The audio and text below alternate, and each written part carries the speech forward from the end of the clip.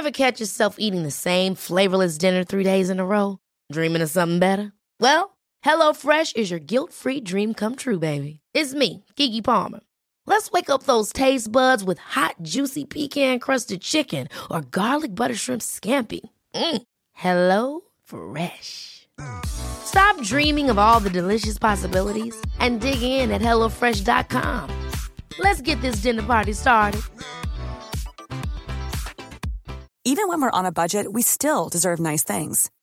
Quince is a place to scoop up stunning high-end goods for 50 to 80% less than similar brands. They have buttery soft cashmere sweaters starting at $50, luxurious Italian leather bags, and so much more. Plus, Quince only works with factories that use safe, ethical, and responsible manufacturing. Get the high-end goods you'll love without the high price tag with Quince. Go to quince.com/style for free shipping and 365-day returns. Today, we are addressing our dependency on Russian oil, and let's be clear, it will not be easy, because some member states are strongly dependent on Russian oil, but we simply have to do it. Welcome to EU Confidential, Europe's #1 politics podcast. I'm Andrew Gray, politics editor at Politico Europe in Brussels. And you just heard Ursula von der Leyen, President of the European Commission, announcing a new round of sanctions against Russia in a speech to the European Parliament in Strasbourg. So today we will propose to ban all Russian oil from Europe. This will be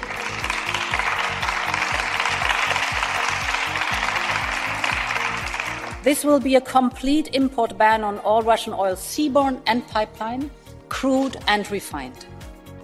The new sanctions package also includes removing Russia's largest bank, Sberbank, from the international payment system known as SWIFT. We finally de-SWIFT Sberbank. Sberbank is the largest Russian bank. It holds round about 37% of the whole banking sector. And we will also de-SWIFT 2 other major banks in Russia. By that, we hit banks that are systemically critical to the Russian financial system and Putin's ability to wage destruction. As we record this episode, the package is still a proposal. It will need the approval of all of the EU's 27 member countries to take effect. We'll get into how likely that is and what may be coming next on the sanctions front in just a moment with our podcast panel. And later in the podcast, we'll hear from Cambridge University Professor Helen Thompson about why oil drives so much of our politics today and why it's likely to do so for a long time to come, as Europe tries to wean itself off Russian energy and move into a greener future. But first, let's get to that podcast panel. So a warm welcome to our senior trade correspondent with me here in Brussels, Barbara Moons. Hi, Barbara. Hi, Andrew. And joining us from a coffee house in Vienna, Chief Europe correspondent Matt Karnichnik. Hi, Matt. Grüß Gott. Grüß Gott, Herr Kollege. Let's get right to it and start with the big news of the day, today being Wednesday as we record this part of the podcast. And that is the announcement by the European Commission of a 6th round of sanctions. Barbara, you've been reporting very closely on this. How has that proposal gone down? Because obviously it has to be agreed by all EU member states to take effect. Is there broad support for the proposal? Are there any fault lines here? You know, who is maybe putting up a bit of resistance? Yes, exactly. It was widely expected that at this point the EU was going to look at oil. So it's not an immediate ban. It's a phase out, as we now know, and crude in 6 months and then refined oil products by the end of the year. It's now up for discussion between EU countries. And so the first things that we've heard today, Wednesday, coming from EU countries is that overall there is broad support. As you know, the Commission tests these proposals before they actually send them to EU countries. But that being said, there are very big concerns still by Hungary and Slovakia. And that is despite the fact that they already got a longer phase-out period than the rest of the EU. So they would have until the end of 2023 for existing contracts. But they argue that's not enough to kick off from Russian oil imports because they're much more dependent than others from these imports. Right, and it's harder for them to transition, they would certainly argue anyway, because they're landlocked. They don't have ports where they can bring in large amounts of oil easily, by tanker or whatever. So those are the two holdouts, or they're the two that have expressed concerns and are asking for greater concessions than they've been given at the moment. But is your impression that overall the Commission has done a kind of reasonable job here of pre-testing this so that at least most of it can get through without great debate? I think at this point, it's hard to say. Putting you on the spot here. Absolutely. I mean, obviously, the way that the Commission handles this, it's a tactic that has worked throughout the sanctions packages, because they come out with the package and then it's very hard for EU countries to veto them. Sometimes they adjust them a little, like Germany with the coal ban. But this specific thing at this point seems very hard, both for Hungary and Slovakia. And they argue that it's not for political reasons, especially Slovakia, but really for economic reasons, because the overall theme of these sanctions has been that they have to hurt Russia more than they hurt the EU. And they fear that that will not be the case if this exact proposal will go through. But obviously there will be tremendous pressure from both the Commission and the other 25 countries to make sure that they get on board.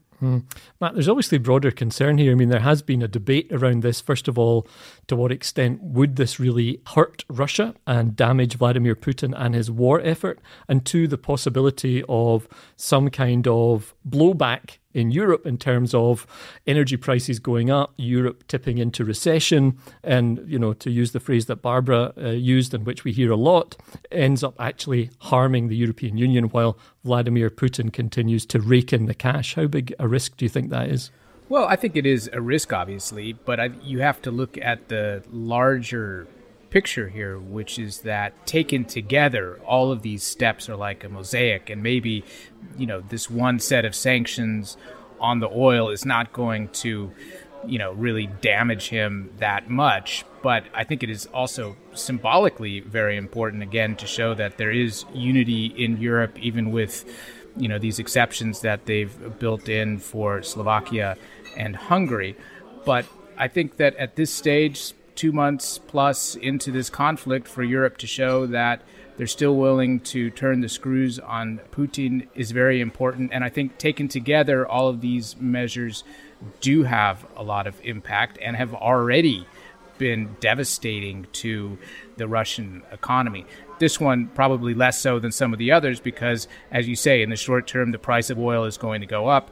Oil is a fungible commodity. I don't think the Russians will have much difficulty selling this oil that a lot of the Europeans aren't buying now to China and others. It might be a little bit more logistically difficult for them to do so, but at the end of the day, they're going to be fine. We've seen this with other countries that are facing similar sanctions, such as Iran, for example. Over time, they find ways to deal with this. The big question is, what happens with gas?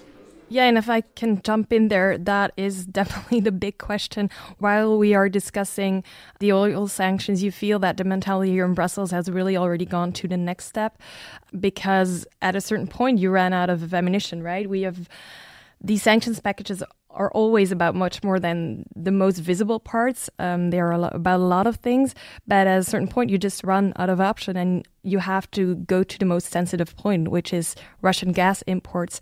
And I feel, but Matt, you can talk more about this, that even the very skeptical countries such as Germany are mentally starting to prepare and starting to think about, okay, if we do it, under which circumstances or conditions will it be? And we saw the same thing with the coal ban and with the oil ban, that we went to a full-out veto and then went to, okay, we just have to think about what the smartest way to do is. Right, we certainly heard a bit of a change of tune, right? And partly as in particular, because so much hinges on Germany, as Robert Habeck, the climate and economy minister, kind of went around trying to find other places or other ways to reduce the dependency on Russian oil. He was in Poland recently, looking at bringing in oil there. So, and the Germans say they've already reduced their dependency on Russian oil substantially and reckon they can get to zero by the end of the year. But gas is very different, Matt, right? I mean, gas is just so crucial to the German economy. Do you think they're going to be able to make the same kind of move there? I don't think so, because it is just too crucial to German industry in particular. And let's not forget that it's not only Germany that depends on German industry. We're talking about the entire industrial core of Europe here that extends well beyond Germany's borders, also into Poland, into the Czech Republic, Slovakia, Austria, and so forth. So this would be potentially devastating. We don't really, I think, fully understand just what the economic impact would be. There are a lot of theories about what might happen, but until you actually do it, you're not going to know, I think. And you don't know at this point either how much LNG they would be able to bring in, what that would mean in terms of prices, actually, what that in turn would do to inflation with prices already skyrocketing. So you're right, Barbara, there is discussion about it. People are taking it seriously and sort of, doing the math in a maybe more earnest way than they were a couple of months ago. But I think that the Germans in particular are still very, very far from agreeing to a gas embargo. Yeah, and what you say about, obviously, the rest of the countries and economies that will very much be affected. You saw the same thing with the oil ban, right?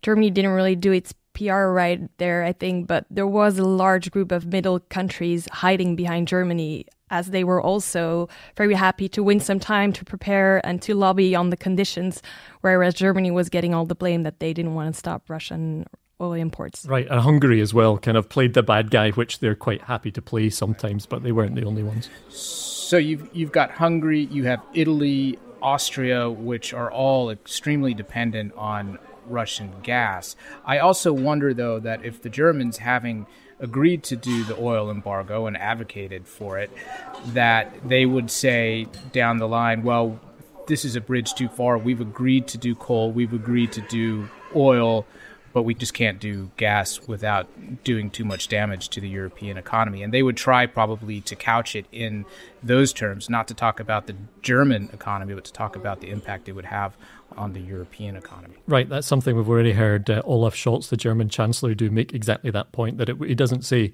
it would just tip Germany into recession. He talks about the whole of the European economy.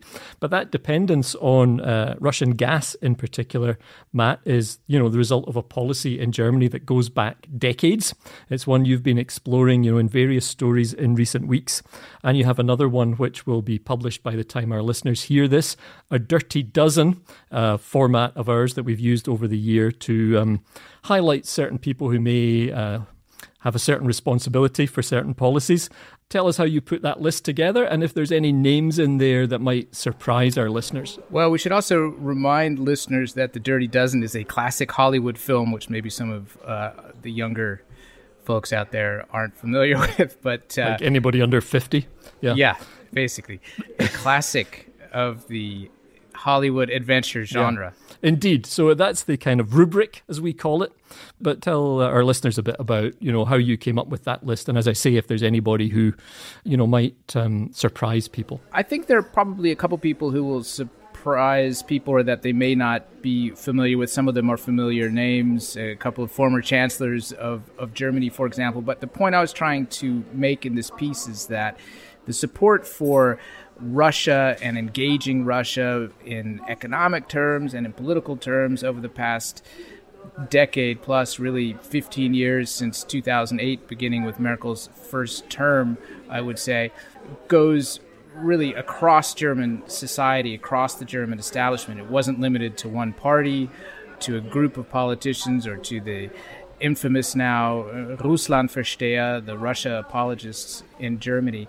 It really became sort of the conventional wisdom that this was the only way to deal with Russia in the long term, would be to bring them into the tent, to do business with them, and reap the commercial benefits along the way, but that ultimately that was going to preserve peace in Europe. Matt, before you go, I just wanted to get your thoughts on one thing that seems pretty extraordinary from here, from the outside, which is why Germany in particular, Olaf Scholz and some others are still making such a big deal about the fact that the Ukrainian President Volodymyr Zelensky decided not to invite the German president, Frank-Walter Steinmeier, to Kiev. As we know, he was all set to go with some other presidents from the Baltic countries and from Poland. And the word came back from Kiev, actually, you're not welcome. As we've discussed, Steinmeier is one of the people associated with that Russia-friendly policy, if you like, going back decades, but he was certainly a recent advocate of it. But this was weeks ago now, and yet we're still hearing, leading German politicians, particularly Scholz, talking about this and saying that it's a barrier to him visiting Kiev because Steinmeier wasn't invited. I mean, why? Ukraine is at war at the moment, under attack from Russia. Why does Germany not just let this lie and move on? Well, as you said, I'm in Vienna at the moment, and something very interesting happened here yesterday that I think is analogous to the situation, which was that a public bus was stopped because the door wouldn't close. And so the driver got out of the bus to go and fix the door, but he forgot to put on the emergency brake. And then the bus rolled down the hill into a tree, which then fell onto a transformer and pushed the transformer into a truck. And a bunch of people were injured in the process. And I think that Scholz coming out... I'm looking forward to how you're going to make this connection. Go ahead. So Scholz backed himself into a corner here because his main political rival, the leader of the opposition, Friedrich Merz of the Christian Democrats, decided to go to Kiev this week, which is something that Scholz has steadfastly refused to do. And when he was asked about it, why he didn't go or hadn't been there yet, he told German television that it was because of Steinmeier's snub by the Ukrainians. But in fact, it really was because Merz had gone ahead of him, and I think he needed to find a convenient excuse for staying away. But what happened was this triggered a response by the Ukrainians, in particular the Ukrainian ambassador to Germany, Andrei Melnik, who accused Scholz of being what in German is called a beleidigte Leberwurst, which literally means an offended liver sausage, which is, more meaningful in German than in English. And so it just resurrected this issue that had more or less been dead and has now created another furor between Kiev and Berlin and is really diverting attention from everything else that is going on in the war and would be more important to discuss. I mean, I think if you're outside of Germany looking at this, you could have the impression that the German debates about the war are more to do about Germany than they are about what's happening in Ukraine. Right. I mean, of all the things to be getting hung up on the moment, the kind of protocol of, whether the president or the chancellor goes and that kind of thing just seems very, very secondary. And you could say that in some ways the German government in this sense is as politically blind as a bratwurst, to use another meat-based German phrase. Okay, Barbara, Matt, we're going to leave it there. Thanks very much. Thank you. Thanks, Andrew. Coming up after this short break, Matt will bring us our feature interview with Helen Thompson on Europe's energy dilemma. Stay with us.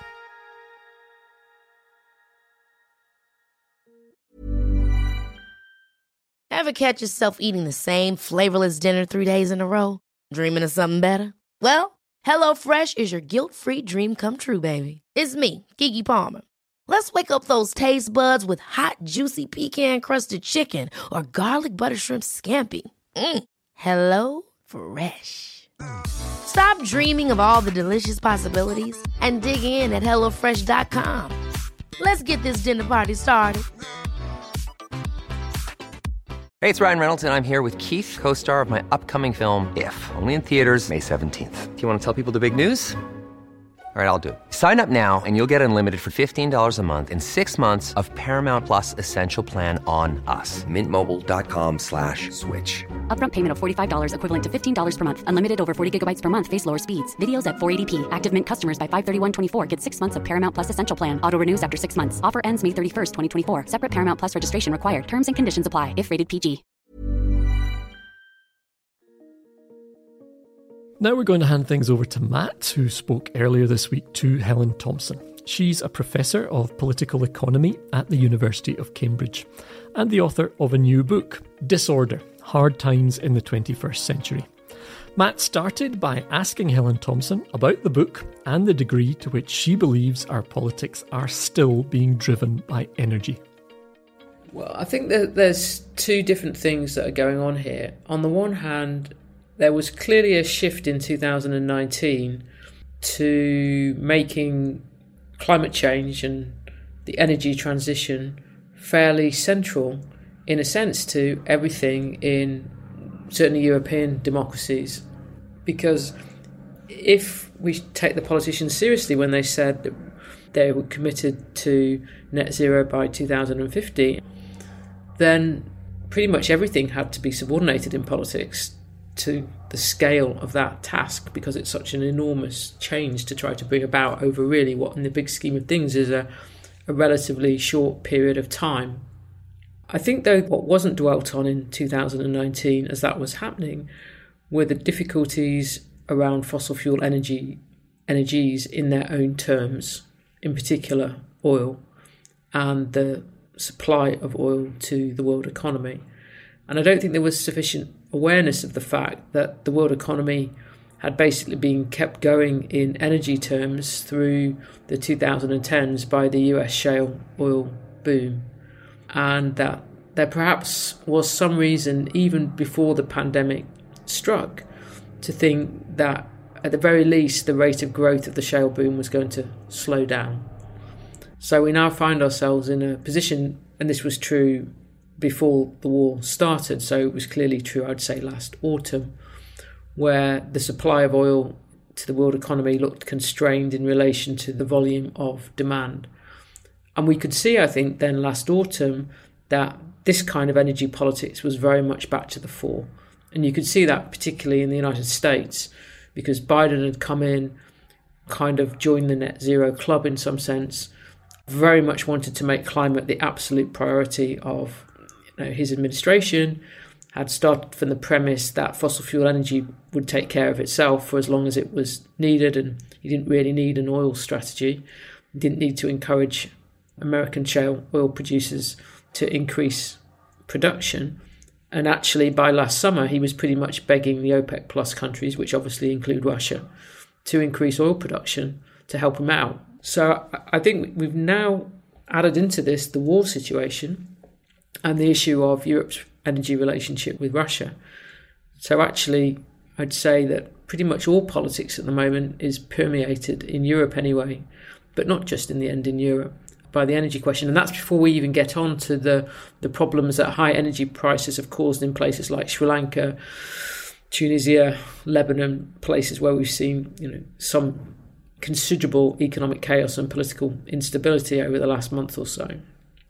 It does seem, though, that in the American debate, there's more of a sort of pragmatic approach towards energy and oil prices in particular, whereas in Europe, there's a bit of a moral dimension about it. How do you account for this difference? I mean, another example would be fracking, which is readily accepted in the United States, and in Europe, it's really looked at as sort of morally reprehensible. One of the arguments that one often hears about using LNG is that it's fracking gas, as if the gas coming from Russia had the stamp of approval of Greenpeace or something. And using fracking is sort of, like killing kittens. Why do you think there is this kind of moral dimension to these questions? The thing that makes the United States politics around energy, I think, different than European countries is the fact that the United States is both now the world's largest oil and gas producer, and it has a history of large-scale oil and gas production. It also has a period from sort of the 70s, I would say, to the end of the 2000s, where its politics has to deal with the problem of foreign energy dependency. But it's also a period in which the United States was still the world's dominant power, and certainly was the world's dominant financial power, and could use some of that power to ease the way in which it dealt with some of those problems. The combination of being the world's dominant power and still having some significant capacity for domestic production that turned out could really be seriously increased rapidly in the 2010s, I think is a very different position than the European countries, most of which have had a long history of foreign energy dependency. And I think the strange thing, in a way, about the European situation, and particularly the German situation, where the foreign energy dependency problem has been so acute historically, is that it really is a case of pick your poison. Do you want all the geopolitical and moral problems that come with Russian gas? Do you want to import more oil from the Middle East and the Saudi regime? Do you want to get closer to the Iranians? Or are you willing to accept more liquid natural gas imports from the United States, knowing that, as you say, that it's fracking production techniques that have produced that gas? And the paradox and the disjuncture is that it really is, I think, choose your poison, and yet at the same time, a whole moral vocabulary, as you say, Matt, has been put onto the energy conversation as if somehow there's some ethically clean way out of all this, as if somehow you can just decide, okay, we'll import our energy from a place where it will be ethically okay to do so, regardless of the fact of whether there is any such place. And so there's just been, in that sense, an absence of realism, both about where the physical supply of fossil fuel energy comes from, but also, and you can see this, I think, with the German-Russian energy relationship, not understanding what the geopolitical implications are for the energy-producing countries and the options that gives them and the power that gives them. So trying to see and assume that Russia would be a tame power in some sense in these terms, with the geopolitical weapons it has at its disposal, is very naive. Right. I guess after the invasion of Crimea, the war in eastern Ukraine, the alarm bells were going off in many capitals in the West, I would say, regarding the degree to which this dependency had grown and was set to continue, obviously, with Nord Stream 2.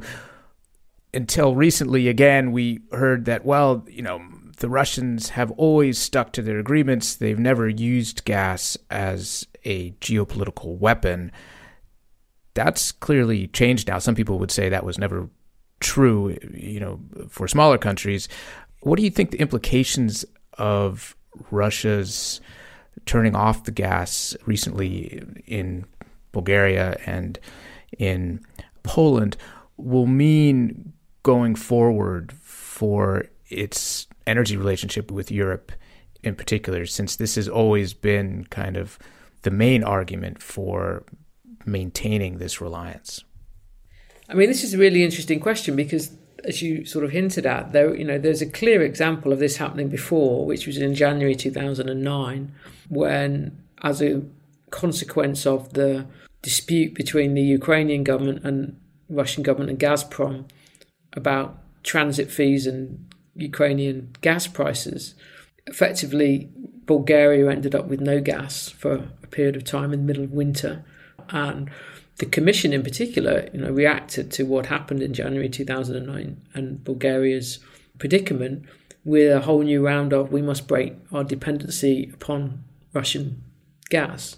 So, we've been here before with one of the two countries. Right. And it should be said, Bulgaria is 90%, more than 90%, I believe, dependent on Russian gas. Yeah. So, and then if you look at the story of what happened, thereafter, it's a story of failure to break away from Russian dependency and a very clear difference, including by the Commission, in the treatment of Germany's energy relationship with Russia and Bulgaria's energy relationship with Russia. So whilst, in the end, the Commission doesn't do anything to stop the Nord Stream 2 pipeline, it does quite actively act with the Obama administration to stop South Stream pipeline, which would have gone under the Black Sea from Russia to Bulgaria. An enormous amount of pressure was put on the Bulgarian government about that. Putin simply reinvented it as Turkstream and took it to Turkey rather than to Bulgaria. But you could completely see the internal politics of the European Union and the way in which Germany's relationship had a privileged position over anybody else's, or certainly over Bulgaria's. I think that one of the questions now will be whether Bulgaria tries to react to what has happened by siphoning off gas that is going elsewhere through the pipeline, because Bulgaria is a transit state. It's not simply, receiving gas from Russia, it's going through Bulgaria and on to other European countries. If it were to do so, obviously, I think that would deepen divisions within the European Union about this, and it would also probably lead Putin and Gazprom to start thinking about cutting gas off to more, should we call them, systemically important countries from the big picture point of view, including obviously maybe Austria and Germany. None of the gas to Germany would transit through Bulgaria. So I think the big question in a way is have European governments got the will really to accept much higher gas prices? Because if they have, then I think that they can, see out some of this pressure and show some sort of solidarity, to use that language, when Putin tries to pick off countries like he's doing at the moment in pulling out Bulgaria and Poland. But it does require a willingness to tolerate very considerable, I think, economic disruption. The title of your book is Disorder, which sort of hints at how you see both the present and the future. But just to sum up, where does all of this leave us, do you think, in sort of the medium term, if we look over the next 5 or 10 years? What kind of world are we going to be seeing? I mean, I think we're going to be living in a permanently with disorder for some time to come. I think that where energy is concerned, we're moving to a multi-energy world. In some sense, we've been living in a multi-energy world for some time, but as the energy transition moves on, that's going to become even more true. And this means that we're going to live and have to deal with simultaneously the economic and geopolitical dysfunctionality generated by fossil fuel energy and the geopolitical tensions and potential economic difficulties generated by green energy, and that the dynamics are going to coexist with each other. So it's not that the green dynamics are going to replace in the short to medium term. They're all going to exist at the same time. And I think that is going to shape a great deal of the political world. I think the other thing that's important to remember is that from the point of view of many non-Western countries, what has happened as a result of the war, coming on top of the energy shock that was already in place in the second half of last year, has caused difficulties like way beyond anything that's happened in a Western country so far, and compounded by the consequence of the difficulties in wheat markets, given that so high a proportion of the world's wheat exports come from either Russia or from Ukraine, and that's particularly consequential for the North Africa, basically for the southern Mediterranean countries, including Turkey. So I think this issue of the relationship between energy and food in the non-Western parts of the world is going to be quite central to the geopolitical situation over the next few years. We'll have to leave it on that somber note. Helen, thank you very much for your time. Your book, Disorder, Hard Times in the 21st Century, is very timely. It came out last month. Thank you. Thanks very much. Thanks to Matt for bringing us that discussion with Helen Thompson. And that's all the time we have on this episode of EU Confidential. Be sure to subscribe to or follow the podcast wherever you're listening so you get every episode as soon as it's published. You can always send us feedback or ideas for guests or topics. You can do that by emailing us. The email address is podcast@politico.eu. I'm Andrew Gray in Brussels. Thanks to our executive producer, Christina Gonzalez, and thanks to you for listening.